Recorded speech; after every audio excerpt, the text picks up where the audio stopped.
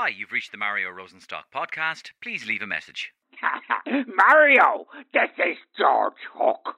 I'm really looking forward to the David Quinn interview. Myself and Myersy and Johnny Waters, we're all convening out in my men's shed to have a group listen and a scoop. Looking forward to hearing you boys taking down the pinko liberal woke brigade. Get stuck in, Quinny. Mario, this is Fintan O'Toole of the Irish Times. I was disappointed to hear that your podcast is taking a worrying lurch to the right. And in a sense, not just the right, but the loony bin right in the form of David Quinn. I'm therefore reluctantly unsubscribing to your podcast and your output forthwith. Thank you. This is Vladimir Putin. Stoked about your David Quinn podcast today. Send a link and I'll retweet. Xi Jinping DM'd me today and said he gets a mention. Hilarious. Yas. Queen. Take care.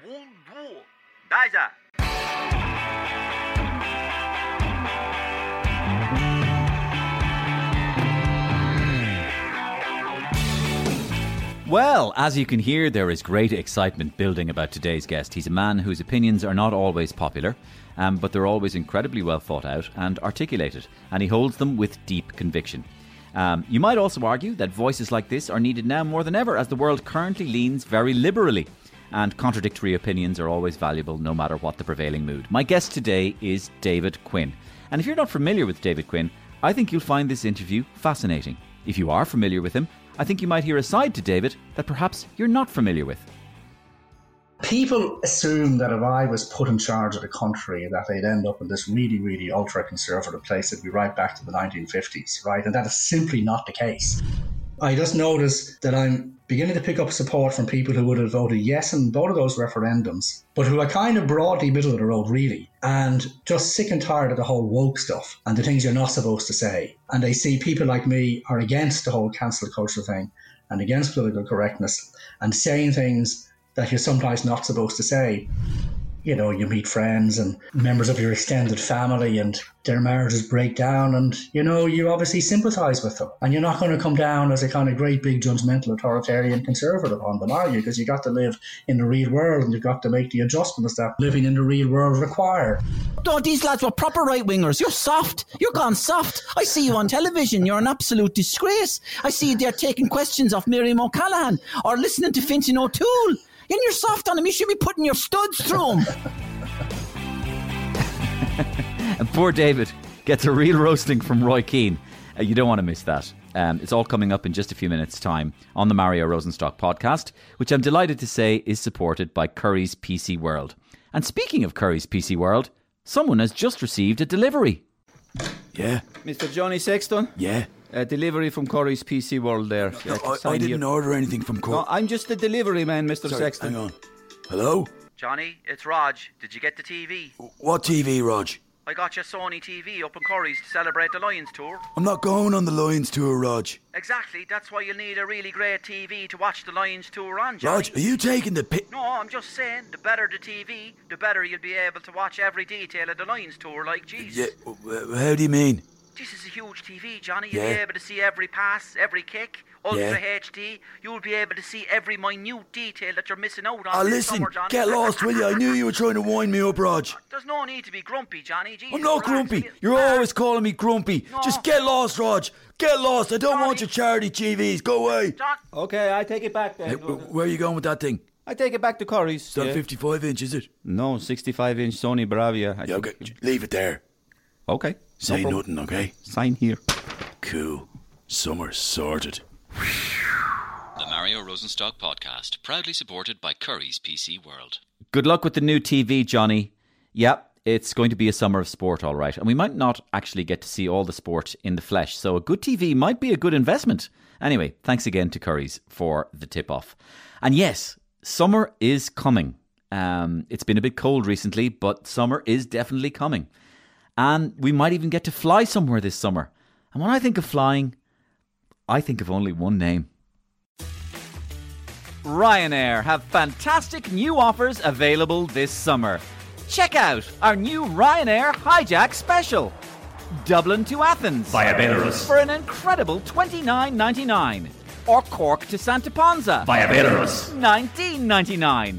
Or simply fly direct to Belarus $9.99. one way. Enjoy complimentary Russian vodka baggies. Or simply sit back and enjoy the view of your hostile fighter jet escort. Ryanair CEO Michael O'Leary. Look, it's not as if we even ever land remotely close to the destination we're going to anyway. So why not Belarus? People love strong, no-nonsense, authoritarian leaders. But enough about me. Look, it might not be ideal, but at least you're feckin' flying. Now shut up! It's been torture staying at home, so why not get tortured abroad instead? With a Ryanair Hijack Special. Vax and go and shut up. Whatever you do, don't send that ad around on WhatsApp if you see it going around. Don't send it around. We have brand new and exclusive comedy for you every week on the Mario Rosenstock podcast, which is part of the Acast Creator Network. If you've missed any of our previous episodes, do jump back through the channel and have a listen back to the sketches, and hopefully the interviews too, with people like Doireann Garrahy, very funny, great impressions, Eamon Dunphy, very revealing, Conor Moore, jeepers, he was an amazing impressionist. Ronan O'Gara, very revealing of Rog. It wasn't so much about sport, it was more about the inners of Rog's mind and how it works. And while you're there, please hit subscribe or follow for free and throw us a rating and a review. Do it, please. It really helps me and us to get out there with this new and growing podcast. I also read all your emails, which you can send to me personally. It gets right in front of me. Just contact me at mariorosenstock@gmail.com or hit me up at Twitter at giftgrubmario or Mario Rosenstock on Facebook. Right, it's time for the David Quinn interview. My chat with David, a man who holds sometimes unpopular views, and that's why I'm having him on the show, quite frankly. Not because I agree with everything he says, far from it, but I think now more than ever we need to listen to what people who we disagree with might have to say. Opponents don't have to be enemies. Enjoy this. David, listen, thanks a million for joining me on the Mario Rosenstock podcast. I was actually a little bit reluctant to get you on, actually, because I'm beginning to think you might be fatal for my career in general, because the last time I had you on my radio show, you were the last interview I ever did before I was cancelled the next day. So my radio show was cancelled the next day. So, David, I hope you are not bad for my health. Thanks for joining me. Well, I mean, I was a bit shocked, I got to say. I seem to remember you said the item went well, and next minute he's off air. So what did I do? It was horrifying. I've had nightmares ever since, waking up with night terrors. Did I ruin Rosenstock? Well, it's funny, actually, because even on social media, there was a bit of a rumour going around that you were the reason that I was cancelled. And I thought I was laughing my head off about it because, of course, you had nothing to do with it. But anyway, David, I wanted to start. It's a good story, though. It's a good story. It's a good story, and it improves your reputation no end. But I wanted to start by just a very basic and simple question to you. I mean, one way of looking at this is that we live in an increasingly polarized world in which people are being banded into two separate groups. For example, the broadcaster James O'Brien in LBC over in London describes it as the footballification of politics and society, whether we're either left or right, or we're up or down, or black or white, or whatever. And I suppose it's fair to say that, David, you would fall into what we would call the category which we say is conservative. And I suppose the other group would be called liberal. Now, it's a shame that we have to call those two groups those names, but for the purposes of the progressing the argument the way we want to go, we would call you a conservative. But David, what I want to ask you is, what is a conservative in Ireland at the moment? You are a conservative. What is that? What does that mean to be a conservative? Okay, well, let me actually just go back a step, because I think even within the conservative liberal divide, there's kind of two subdivisions, and one is kind of authoritarian conservative and one is authoritarian liberal. So when you get among liberals, for example, you get the kind of liberal who wants to cancel J.K. Rowling, and you get the kind of liberal who doesn't want to cancel her. All right. And we saw the same thing with Richard Dawkins when he was cancelled by the Hit Society last year. I think we discussed that actually on Today FM. So you get this kind of divide among liberals between kind of liberal liberals and authoritarian liberals, if I can put it that way. And then on the conservative side, I think there's something kind of similar. I mean, conservatism in Ireland is now kind of a tiny tendency, really. At least politically speaking, there's no party, the possible exception of Aintree, who would still hate to be called conservative, who want to represent it. So you don't tend to hear much on that side of the house at all. And conservatives are so weak, they're not in a position to cancel anyone, whereas liberals are in a position to cancel people. And in a way, what's going to be necessary to kind of save freedom of speech in Ireland are the liberal liberals fighting the authoritarian liberals, if you catch my drift. Because I don't have the power to do it, all right? Because, again, conservatives are in such bad odour at the moment in Ireland. But it's kind of understandable because actually, going back far enough, we did have a highly authoritarian version of conservatism. It was kind of like the politically correct conservatism, where it was only, we had the usual thing we do in Ireland seems to be you get this really iron consensus, and it hardens into groupthink, and you're not allowed to step outside it. And we had that for a long time in the Catholic version. So there was kind of, if you like, I suppose, Catholic correctness as distinct from political correctness. And that ruled the roost for all too long. We seem to put the Catholic Church on this massive pedestal from particularly independence in 1922, where we decided we want to be a super Catholic country. We want to prove to those Brits they didn't conquer us politically or religiously or anything. So we're just going to take on this really exaggerated version of Catholicism. We're going to put bishops up on the pedestal and put them in semi-charge of the country, and great intolerance of other points of view. So eventually this gets overthrown, and anybody now who's conservative is associated with the Anshan regime, if you like. So the tide is way out for us. So we're in a position to cancel no one, even if we wanted to. And now the liberal tide is well in, but coming in with this liberal tide is a kind of disturbing echo of the kind of authoritarianism of the kind of conservative Catholic era. Because they're now saying, well, we're kind of powerful, we're in the driver's seat, so now we can start cancelling people who we don't like.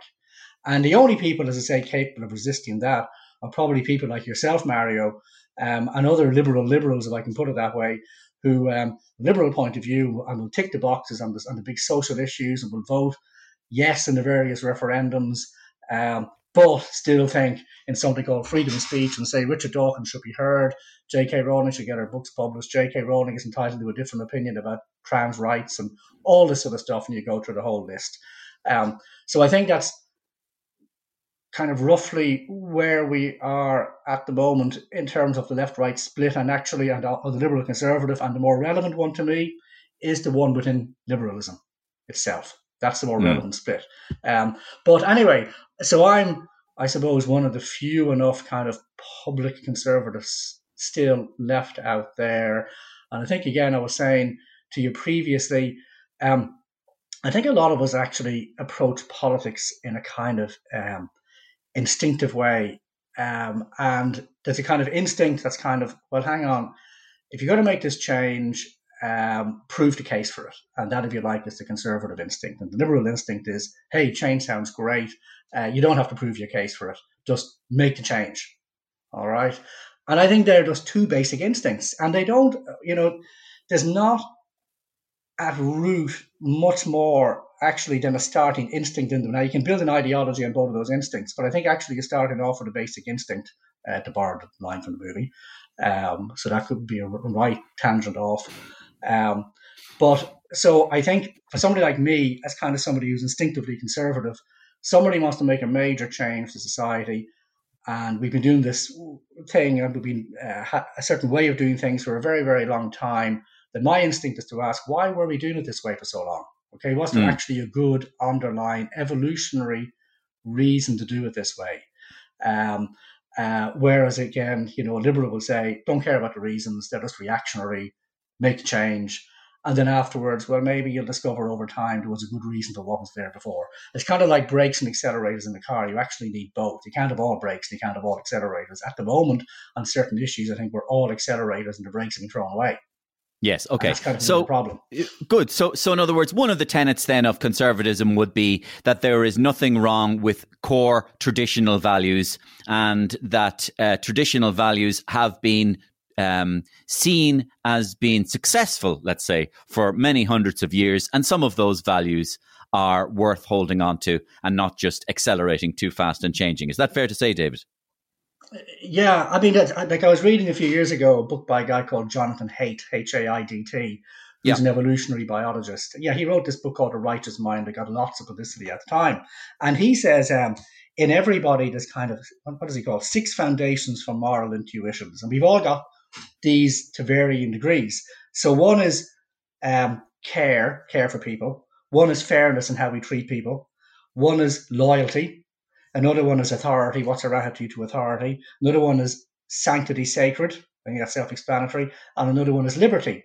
And he says liberals place huge importance on care for others, good, and fairness, but they don't attach the same loyalty, if I can put it that way, to things like loyalty to country. And conservatives will tend to do that. They don't care too much about authority, which obviously conservatives care about authority. They don't care too much about sacred sanctity. They do care about liberty. So the point Haidt makes is actually conservatives do care about care, fairness, loyalty, authority, sanctity, liberty, but the kind of weight they attach to each of them is different, whereas liberals come along and they attach huge weight to care, fairness and liberty, but hardly any weight to loyalty, authority and sanctity. All right, and that tends to colour your politics as well. Does that make any sense? No, it does make complete sense. Actually, I know Jonathan Haidt. I think he wrote another one called The Coddling of the Modern Mind, which was about how basically younger people in the 90s and the 2000s were being mollycoddled too much as children, and they were being taught to stay in safe spaces the whole time and they weren't allowed out in parks and allowed run wild anymore because there was a fascination about children being stolen and being predated on by exactly, and so parenting became too extreme. But anyway, we're going to come back to some of these issues in a minute, David. But with all my guests on the podcast, I like to ask them: is there something at the moment they want to get off their chest? Is there something that's, let's say, bugging them at the moment? Is there some overriding thing that they're thinking about at the moment that they want to get off their chest? So, what is it with you, David? Well, I have developed a great dislike for the phrase "an abundance of caution." All right, this is what we hear. Yeah, this is what we hear all the time. So, for example, when they were deciding who gets the AstraZeneca, who gets Pfizer, and what age groups, and all this sort of stuff, when they were deciding, is it the over 50s, is it the over 60s, is it the over 70s, and they seem to keep changing their mind. And you heard these various doctors and various programs saying, well, we're operating out of an abundance of caution. So we're not going to give, I think it was AstraZeneca at one point, to the under 60s, out of an abundance of caution, just in case somebody is in the 1 in 2 million category where they get a blood clot. All right. So therefore, the under 60s are not going to get the AstraZeneca one. But this, to me, this abundance of caution has become so dominant as the governing philosophy of the country now that I think we should actually change our national anthem and call it an abundance of caution. So maybe, Mario, you can go away. Our on an abundance. That's right. I call it abundance of caution. And I think we see it in the way we're easing out of lockdown. We're doing it incredibly, incredibly slowly. Okay, well, let me stop you there for a moment, because does your conservatism, does your conservative, if you like, faith inform you that the government response to the pandemic has been, in essence, very flawed?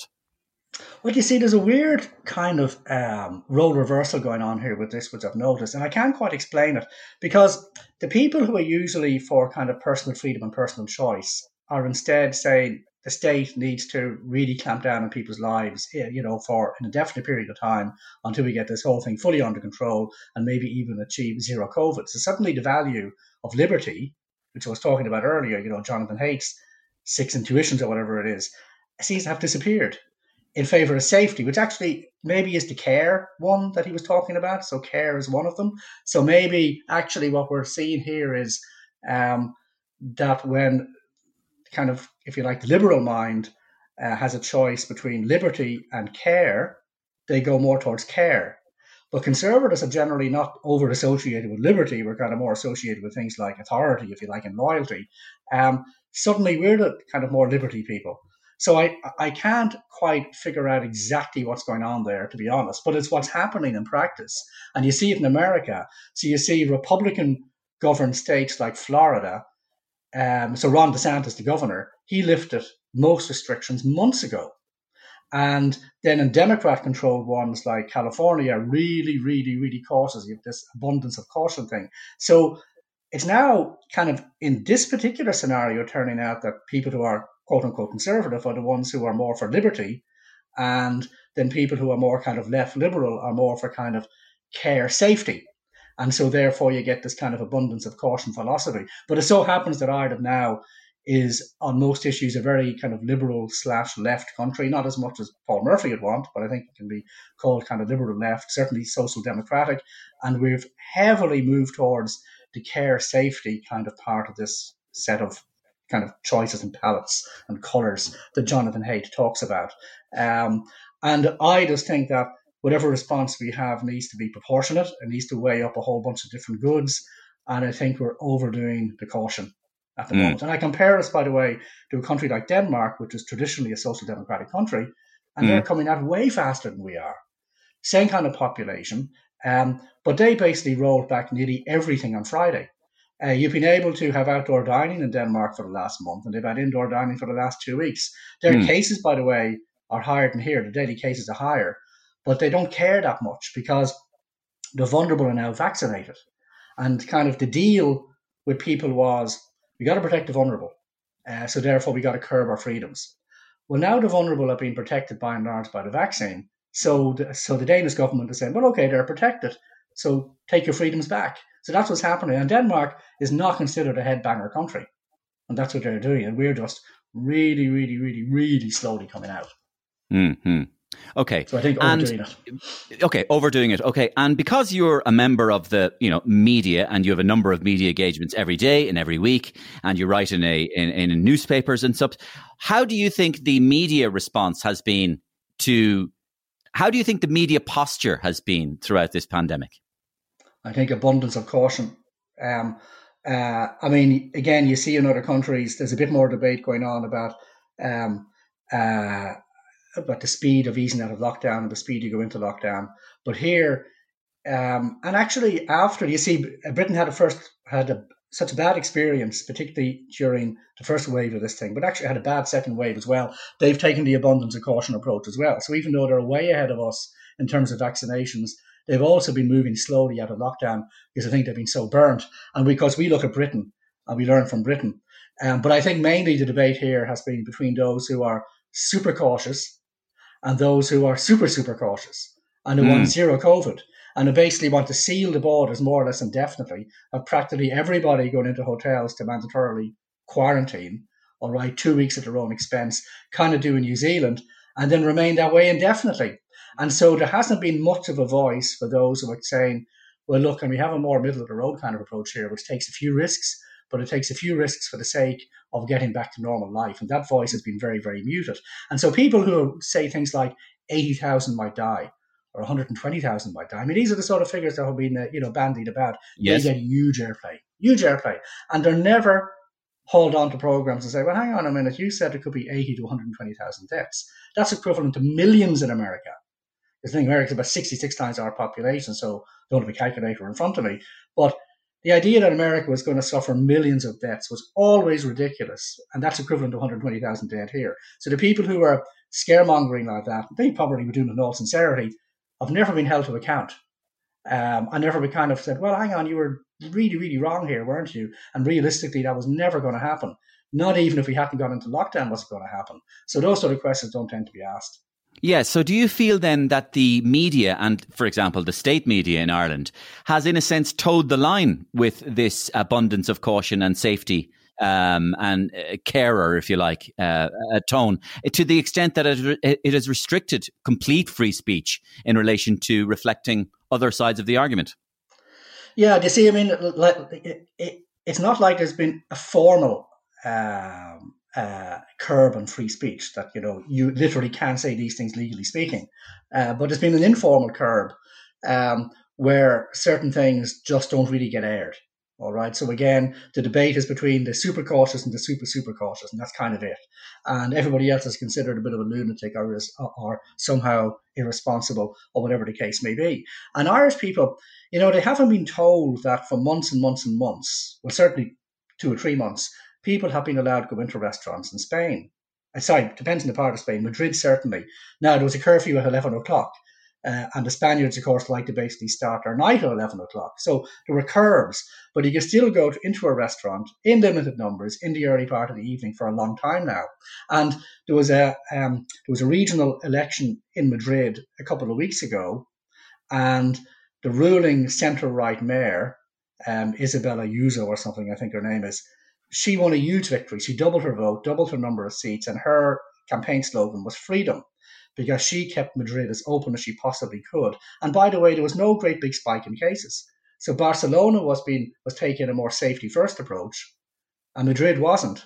They were taking a more freedom first approach, but there wasn't much difference in the spike in cases, which is kind of interesting. And I can't explain that really, by the way, because intuitively you'd expect the place with less restrictions would have a much worse number of cases. But that doesn't seem to have panned out that way. And you see the same thing in America. So in Florida, and the governor said, I think roughly last September, no matter what happens at Christmas, we are not locking down. Just not doing it. And Christmas comes along and there's a spike in cases. And he says, not locking down. And then the spike begins to go down anyway. California, meanwhile, locked down. It gets a spike in cases at Christmas anyway.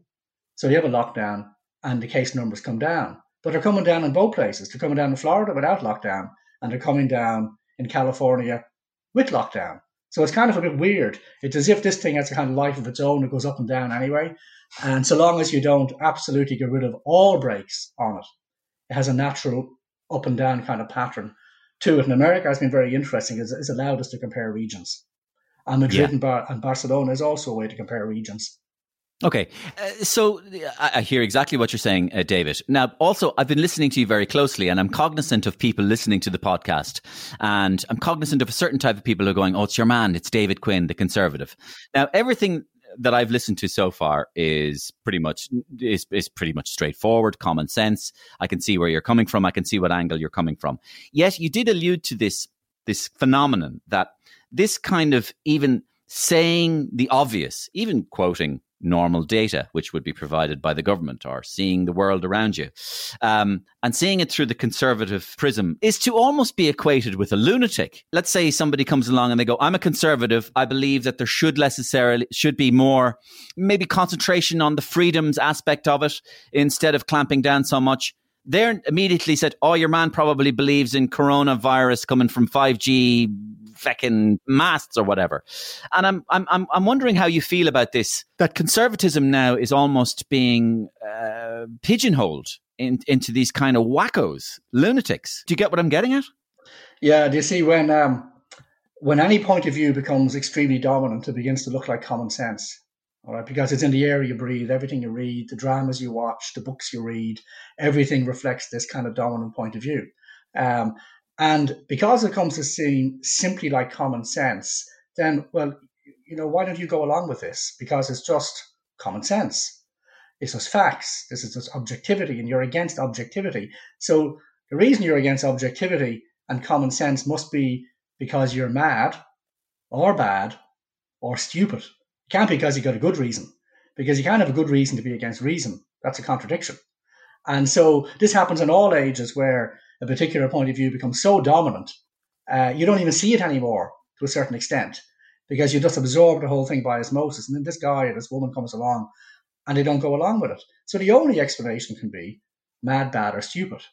And of course, the worst of those is to be bad. So you're wrong, but you have some nefarious reason for advancing another point of view anyway. But you see, again, I think it comes down to kind of the split within liberalism between the authoritarian liberals and the liberal liberals. So the authoritarian ones are so kind of totally ingrained in their point of view that I think anybody who goes against this, could well, be a very bad person.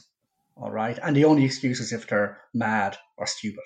But if you're clearly neither of those things, then you must be a very, very bad person, and all kinds of nefarious things, and you're full of prejudice and bigotry and all that kind of thing. So once you decide that a person is this terrible human being, well, then you kind of give yourself permission to hate them. So you end up in this kind of paradoxical situation where the group who think they're tolerant, once they decide you're intolerant, they then give themselves permission to just pour out all the venom in the world on you. And it's kind of amazing. And then they have this hashtag, be kind. So I saw like Larissa Nolan, the columnist, criticized Blind Boy for opining on mental health because she said, well, what does he know about that? And there's a huge big pile on her over this. I mean, the venom, directed at her, she was trending on Twitter after her column, from the people who often have hashtag be kind, was incredible. I mean, it was a virtual online lynch mob was out for her. And so you see this. So they can't say, okay, Larissa's entitled to her point of view. She thinks your man, hasn't got the qualifications that people seem to think he has to be opining on mental health. And they've made him a great authority on mental health. She questions that. And suddenly she's just absolutely turned on. So we actually see, I was saying earlier, and this is going to slightly contradict, what I was saying, that conservatives tend to put greater credence on things like loyalty and also authority. But actually, all groups suffer from kind of in-group tribalism, if you like. Yes. And if you attack somebody in our tribe, we're going to savage you. All right. That's loyal it. to our figureheads. But that's the footballification that I referred to previously, David. So it's the idea that if you're watching Liverpool versus Manchester United, and if a Manchester United player clearly dives in the box and you're a Manchester United fan, you're going to say it's a penalty. And everybody else will see he dived. He clearly dived. But you're going to go, he didn't dive. You will refuse to see the fact that was in front of you because you will place tribalism in front of the objective reason that was ahead of you. And I think a good example of that was when Brett Kavanaugh was nominated by Donald Trump to the Supreme Court, and then a woman comes out and makes an accusation of sexual assault against him. And people just divided up completely along tribal lines. And so I believe her. And no, I believe him. And it was completely political.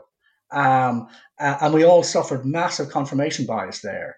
And then when it comes to somebody like Andrew Cuomo, the governor of New York, because he appeared to do a good job during COVID while Trump's having daily meltdowns and his stupid press conferences. All right, Andrew Cuomo was articulate and all the rest of it. And Cuomo has had accusations made against him. But we don't hear much about them. And I think, again, it's because of this kind of tribal thing again. So, as you say, it makes us perfectly inclined to believe, no, our guy, that wasn't a red card. It was a red card for their guy, though. And we don't even consider the evidence. It is a bit amazing and it's worrying, but it's particularly worrying when any group gets too dominant because they're the ones who can flash the red cards all day long at the side they don't like. And their side never gets a red card because they now also control the referee. You spoke about a pylon against Larissa Nolan there, and I'm aware of what you're talking about. I would say in his defence that Blind Boy came out and said that he has never put himself forward as an expert on mental health. And in fairness to him, do you know what I mean? That it's other people maybe putting him in that position because he is an advocate for mental health, but he's not necessarily saying. I get that. I get that. So I think he's coming from good faith there as well. But what I really wanted to ask you was, are you, in a sense, have you felt as well? Have you had the Larissa Nolan treatment? Have you had pylons? Do you have that often?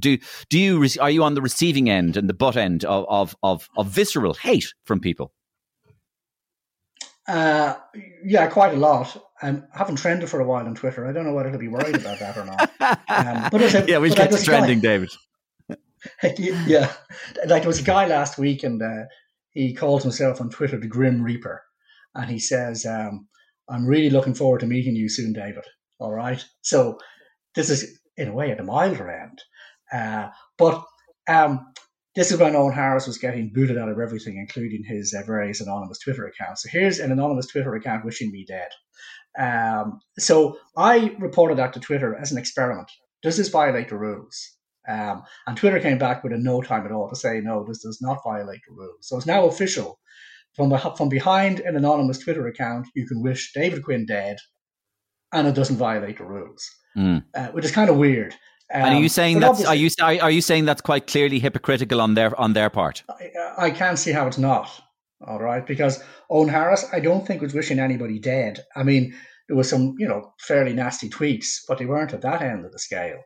So this was at a pretty extreme end, and it doesn't violate the rules. So there's somebody, remember, there's a human being at the end of the day deciding this is a violation, that's not a violation, and they have to biases as well, and they suffer from the tribalism as well, which is why I think, systems need to have devil's advocates built into them. Because we saw again during the property boom, the problem was there was nobody saying this could go seriously wrong, because they just weren't being listened to, and they were excluded as voices from the whole thing. And then, of course, it went spectacularly wrong. And the reason they were being excluded is because so many people have become so invested in the property boom that people were scared if you give too much credence to those people who are saying it's going to come down, then my investment in my house mightn't pay off to the extent I thought, and have a huge mortgage in it. So it'll be a self-fulfilling prophecy. So it all gets kind of self-reinforcing. Yeah, but David, I'm in entertainment, right? So I'm a comedian, and I'm an actor, and I'm a broadcaster, and part of what drives us is the desire, if you like, whether that's a juvenile desire or an early age desire to be popular. And because if we're not popular at all, and nobody's listening to our work, then we feel bad. But in your case, you are, as you've already alluded to, conservatism in Ireland is at a low ebb, and that there are pylons and hate speech everywhere and all this sort of stuff. And not even Twitter backs you, for God's sake, David. They'll get behind you even if Twitter want to kill you, basically. So how does it feel to have these, in numbers terms, very unpopular opinions? Do you ever get worn down by that? Do you ever feel depressed by that? I rarely feel depressed or set back or upset by that kind of stuff, to be honest. I mean, I probably do have a pretty thick hide. I think I have a kind of fairly level temperament anyway. I'm not particularly an emotional person. So if I see somebody being really, really nasty on Twitter, it doesn't tend to affect me emotionally much at all. I mean, that's kind of, it's a bit like, somebody gets mugged and somebody else gets mugged in the exact same way, and it's the same level of physical attack, but it's the same attack, but somebody gets much more psychologically upset by it than the other person. And maybe you ought to get psychologically upset by it. Maybe it's kind of a bit weird if you don't get psychologically upset by it. So maybe it's a bit strange that I don't get more psychologically upset than I do by all the abuse I receive. But I see it by and large and within limits as an occupational hazard when you have views that are unpopular in the present climate. But I also get people contacting me to say, well done, I agree with you. I get people stopping me on the street sometimes to say, well done, I wouldn't dare say that, but somebody has got to say it. So I get plenty of support as well, but I tend to get it more silently. So if you're on Twitter, you see mainly the attacks. But I see plenty of people liking the stuff I do on social media as well, because that's obviously the most visible place where you can see instant reactions all the time. So I get plenty of support. I'm under no illusions that my opinion would be a minority opinion. But when you're expressing a minority opinion across a range of issues, you can pick up support that you don't expect. So something like the Richard Dawkins, the disinvitation he got to Trinity to address the Historical Debating Society, I got plenty of support there because here's this Catholic commentator, David Quinn, and he's supporting the right of arch-atheist Richard Dawkins, who hates religion, to speak at Trinity. And so I've noticed a little bit of a switch in the last couple of years, particularly since the two big referendums, were put behind us, the marriage one 6 years ago and the abortion one 3 years ago. I noticed there's a little bit of a shift going on because I think there's a fair number of people getting sick of political correctness and getting sick of how authoritarian that's becoming. And I just noticed that I'm beginning to pick up support from people who would have voted yes in both of those referendums, but who are kind of broadly middle of the road, really, and just sick and tired of the whole woke stuff and the things you're not supposed to say, all right, and they're getting sick of cancel culture. And they see people like me are against the whole cancel culture thing and against political correctness and saying things that you're sometimes not supposed to say. So I notice that I'm picking up supporters that I wouldn't have had a few years ago. And some of them would be kind of, the liberals who might say to me, well, I don't agree with you on this day, but I don't agree with you on that day, but good on you for starting up for that whole PC thing or against the whole PC thing. Did you ever fear being cancelled, or would you ever fear being cancelled? You'd have to a little bit, yeah, because I mean, if I said one wrong thing, one stupid thing, I could easily be cancelled, and like it would happen overnight. Now I'm careful. Um, there's almost, I mean, I actually can't think of an example of when I've been about to tweet something. Um, oh, I can't say that. I better not say that. I mean, I say pretty much what I want to say on Twitter because I don't think I'm given to saying things that are going to get me cancelled. I don't want to say things anyway that would get me cancelled. Things that are genuinely racist, we'll say. I'm just not going to do that because it's not how I feel. But the sort of thing that might get you into trouble is if you say, well, I don't agree with open border immigration. I believe in some kind of limits. That some people will still call that racist. Or if you don't believe in gender quotas, suddenly you're sexist anyway, which to me is bonkers because it's clearly not sexist to be against gender quotas, and you're clearly not racist if you don't want open borders, because in fact hardly anybody wants open borders, but you still are vulnerable to being called these things by not taking up the required policy positions. Correct, the required policy positions. And this leads me to, you see, if you were cancelled, David, you mightn't even know it. What I mean by that is there may not be a public head chopping. It may just be that you're uninvited to write your column again for somebody, or that your contract isn't renewed for somebody, and therefore you would be cancelled. You see, if you like what happened to Richard Dawkins, so he gets disinvited. But the more insidious thing is all the people they wouldn't even think to invite. So they don't have to cancel them. It's kind of like in Minority Report, the precogs. I don't know if you remember them. So the precogs in the science fiction flick Minority Report. Yeah, the precognitives. Yeah, they see it.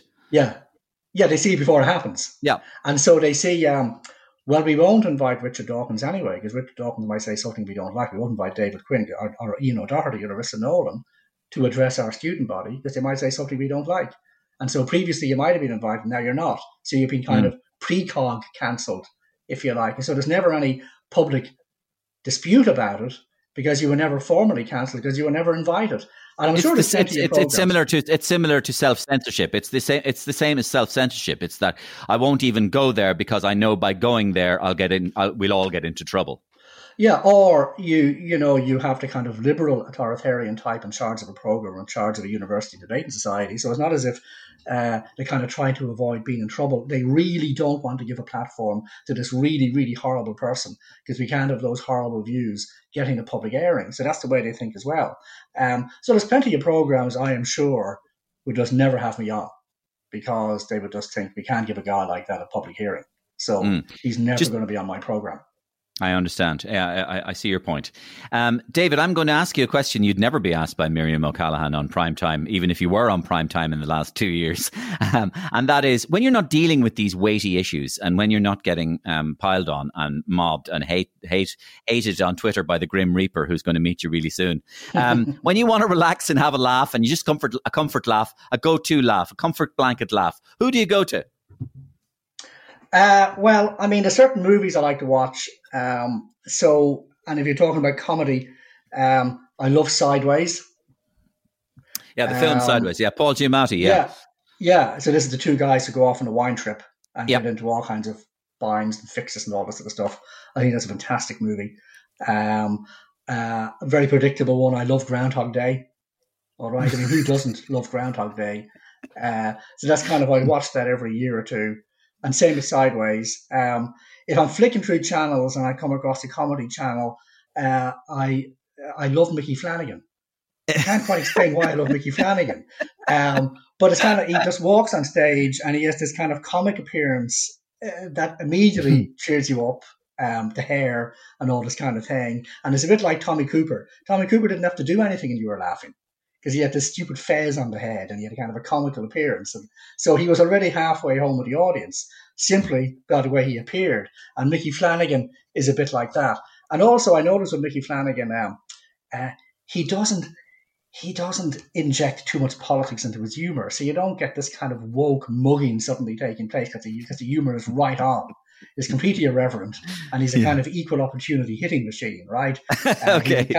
He doesn't care who he slags. But I mean, apart from all that, I just find him funny. All right. Yeah. So I like watching him. And I noticed that, with the audience, he has a great mix of both sexes. So both sexes seem to love him equally, whereas other comedians tend to have more of one sex or the other sex. So he seems to appeal equally to both sexes too. We're very happy now. We don't argue over the big stuff anymore. We've done all that. We argue over bollocky things now. Unnecessary things. She gets herself a bag of kettle chips on a Sunday, and it's a sight to behold, because she straps this bag to her face. Whoosh! The noise coming out of this bag. She's chomping on these crisps, clugging Chardonnay. She's got Downton Abbey on. She's crying her eyes out. And suddenly there's about 8 crisps left. She says, "Go and hide them, save me from myself." She says, "Save me from myself." I don't have to go and hide these 8 crisps. I go, "All right, I'll put them." And I hide them. And I sit back down on the settee. Half hour later, she goes, "Oh, go and get those last few. I might as well have them." And I say, "You sure? Because you said to save you from yourself." She says, "So what you saying then? You saying I'm getting fat?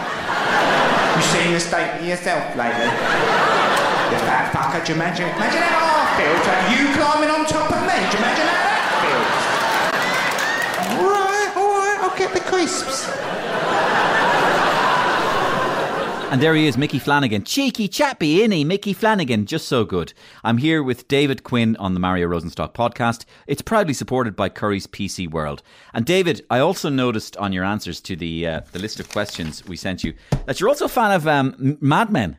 Yeah, Mad Men is great and is very rewatchable. It was just that to give people some ammunition, to pile on you even more. Mad Men was a time when men were men and women were women, David, and women knew their place, and the men poured scotches at 11 o'clock in the morning and sort of congratulated each other. But it had a very liberal politics, because we were supposed to think badly of those men, right? So we were supposed to look back kind of aghast at the kind of attitudes which existed then, from the smoking to the drinking, from the fact that the women were all secretaries and the men were all the bosses and all this sort of stuff. So we were supposed to look kind of like back at this world, a bit aghast, and patting ourselves in the back because we're so much better now. So the politics of the programme were clearly liberal.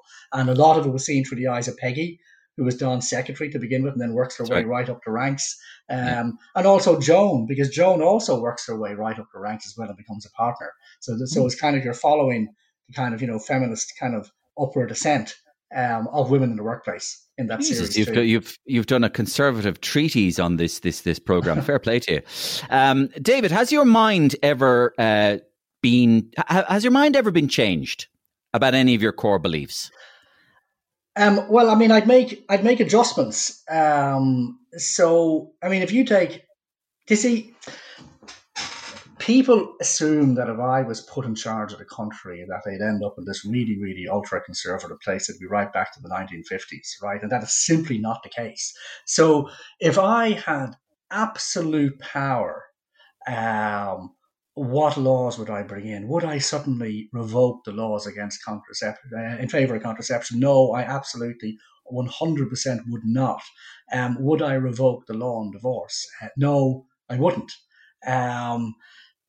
So there's actually few enough laws prohibiting anything that I would pass. I mean, abortion is a somewhat different issue for me because it's a life or death issue. But even if I had absolute power over that, I think what you got to do with law, you can't have law too many steps ahead of public consent, all right, because you're just going to cause a rebellion against that law. So even if somebody gave me the power to change the abortion law tomorrow, I think it would have to be done incrementally, and you'd have to bring the public with you bit by bit. But I certainly wouldn't go near the laws about contraception, certainly wouldn't go near the law about divorce, because actually, despite being a conservative, I have a pretty libertarian streak as well, where I think there should be a minimum number of laws that restrict things, to be honest. So I'm not kind of that sort of authoritarian conservative, I think, and I hope. But over the years, I mean, you just kind of get pragmatic about, I mean, like, you meet friends and members of your extended family, and and their marriages break down, and you obviously sympathise with them, and you're not going to come down as a kind of great big judgmental authoritarian conservative on them, are you? Because you got to live in the real world, and you've got to make the adjustments that living in the real world require. But you see, what you see nowadays is the opposite going on, that people in ordinary conversations are policing their conversation all the time, but in a different way to how they might have done it 50 years ago, right? All the things people are worried about that they can't say. So I think we're kind of, again, the authoritarianism is kind of body shifted, if you like. When it's kind of like authoritarianism will always be with us. We thought we could get rid of it, and we got rid of the Catholic Church. And in fact, it just jumped from one body into the other. Yeah, it just changes the and colour. I think most of the inflexibility now lies on that side. Yeah, you're saying it just changes the colour of its coat. David, if you weren't David Quinn and you could be somebody else for a day, who would you be, and why, and what would you do? Now, that was the toughest of the questions that I was sent. Don't say Fintan O'Toole. No. I decided in the end, because it's an area I know almost nothing about. It's just not how my brain works. I can read history and get history, and I can read a bit of politics and get that, and I can read a bit about religion and get that. So that's how my brain works. But physics, no. And that's such a huge area, because kind of maths is the language of the universe, and it's how you understand the universe is mathematically. So I think I'd like to be Albert Einstein for one day. Wow. And suddenly a whole new vista opens up. Now, for those new area of knowledge. Great, but for those people who are listening to my podcast, David also suggested somebody else, Xi Jinping. So you did suggest you'd love to be Xi Jinping for a day, because you're leader of you're the most powerful leader in the world. Because the most powerful man in the world is not the U.S. president; it's the president of China, who is also general secretary of the Chinese Communist Party. Because he has much more power over his country, and look, he's been taking China in a terrible direction. Okay, getting more and more authoritarian. The dreadful things in Hong Kong, the dreadful things happening to the Uyghur Muslims, that's probably the west of the country, probably the worst human rights abuse in peacetime of the 21st century so far. So he becomes Xi Jinping, and you roll all that back. Imagine being able to do that for 1.4 billion people. Is that a hell of a thing to do with your day? Correct, and I followed actually some of your articles on the Uyghurs and how they've been treated in that province, the Muslims, isn't that correct? Correct, the Muslim Uyghurs, and you've done very well to highlight that in your columns. Finally, David Quinn, we offer all our guests on this podcast the chance to be either A, celebrated in song by Christy Moore, interrogated by Miriam O'Callaghan, or eviscerated by Roy Keane. Which one have you chosen, David? Well, I kind of did it by a process of elimination, so not Christy Moore, because I don't think Christy Moore would want to celebrate me in a song, to be honest, and I'd also be embarrassed. If I was Jack Charlton, go ahead and write the song. Miriam O'Callaghan, I've been interrogated by her enough, and so I think it would be brilliant to be condemned as absolutely useless by Roy Keane. So I go for that one. Well, we'll go for Roy Keane in a minute, although now you bring to mind the idea that Christy Moore could have done don't forget your shovel before you get divorced. Oh, don't forget your shovel before you get divorced. He could have done something like that. Miriam, you've had enough of her. But Roy Keane, you want to be eviscerated by Roy Keane? Yeah, I think that would live on in the legends, wouldn't it? To be just okay, I'll bring Roy into the room. Roy, come on in. David wants to be eviscerated. Okay. How's it going? How's it going? David Quinn, is it? It is, that's me. I'd say you've never heard of me. No, I have heard of you. Oh, damn. I read all your articles. I see the name, Quinn. First of all, terrible name. I've never liked anybody called Quinn in my life. Mother Teresa, you're probably one of them Catholic mad people. Absolute lunatic. I hear you play on the right wing. Yeah? I hear you're a right winger. You're an absolute disgrace to the right wing. I've seen great right wingers in my time. Genghis Khan, the boy over there, Pol Pot from Cambodia, Mussolini, the Italian lad, Franco. David Beckham. No, these lads were proper right wingers. You're soft. You're gone soft. I see you on the fucking television. You're an absolute disgrace. I see you there taking questions off Miriam O'Callaghan or listening to Fintan O'Toole. And you're soft on him. You should be putting your studs through him. I hear you on Matt Cooper. You should be storming out of the studio instead of all this crap. Just standing around waiting for people to argue back. Don't let people argue back to you. Put your fucking head through them, David. Do you understand what a conservative is at the end of the day? You're meant to go harder. You're too soft, David. You've gone over to the left wing practically. You're so fucking soft. Just stand up in the studio and go, God is great. Shut the fuck up or I'll put my fucking head through you. That was brilliant. I'm in my place now, completely and utterly. Not enough red cards. I should be cancelled. I'm not doing my job if I'm not cancelled. And you're not, and Roy Keane insists that you should be a little bit more right wing. You're a bit too soft, David. I think he's trying to tell you a bit harder. You know, go hard on Colin O'Gorman the next time you see him. And I really enjoyed this conversation once again, David Quinn. And I really hope neither you or I get cancelled for this. I got cancelled the last time I talked to you, so you never know what's going to happen. David, thanks very much for chatting. Thank you. Thanks, Roy.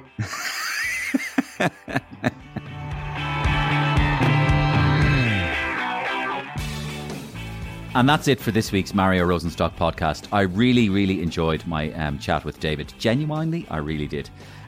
So subscribe or follow for free, rate and review us. It all really helps. Contact me directly at mariorosenstock@gmail.com. Thanks, of course, to Curry's PC World for your proud support. Listen back to all the great guests and exclusive comedy we've had so far. Get in touch. Enjoy yourselves. Have a great week. See you same time, same place next week. Bye.